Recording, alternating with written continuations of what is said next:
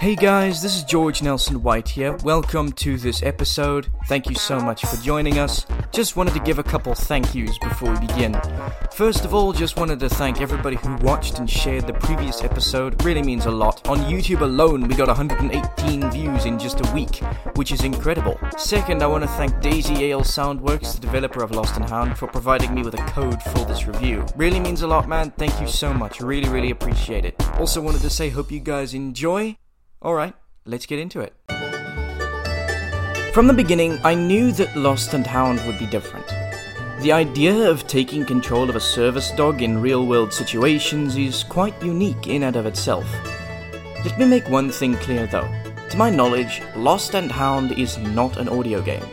It's a mainstream game with accessibility features that are supposed to make it playable. I should also mention that there will be those who don't agree with what I'm about to say in this review. That's totally fine. This is my personal experience after all. If you're wondering why I'm not showing that much gameplay in the background, it's because I don't really have much to show.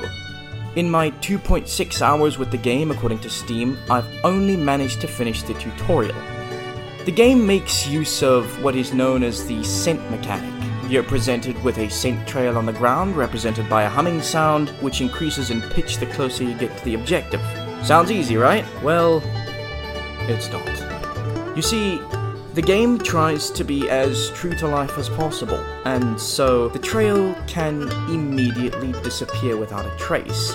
The player is then required to stop, backtrack, and then they've got to change direction until they can find where it continues, which is tedious.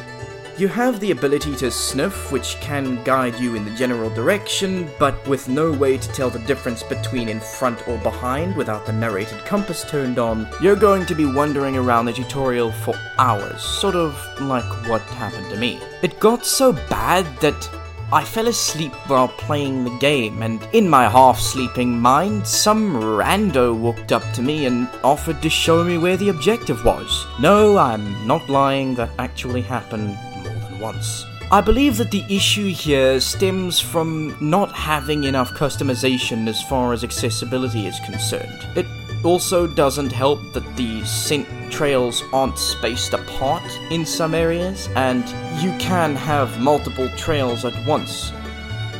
I'm not saying this game is bad, though it might sound like it. There's not much else to say because I haven't gotten past the second level. My verdict is this: if you're curious, give it a try. Who knows? You may end up having a completely different experience to me. If you're still on the fence, I'd wait and see if any patches get released to solve these issues. I'd like to thank Daisy Ale Soundworks for providing me with a code for this review, and if you enjoyed this, please do share. It really helps. This has been George Nelson White, and I'll see you guys in the next one.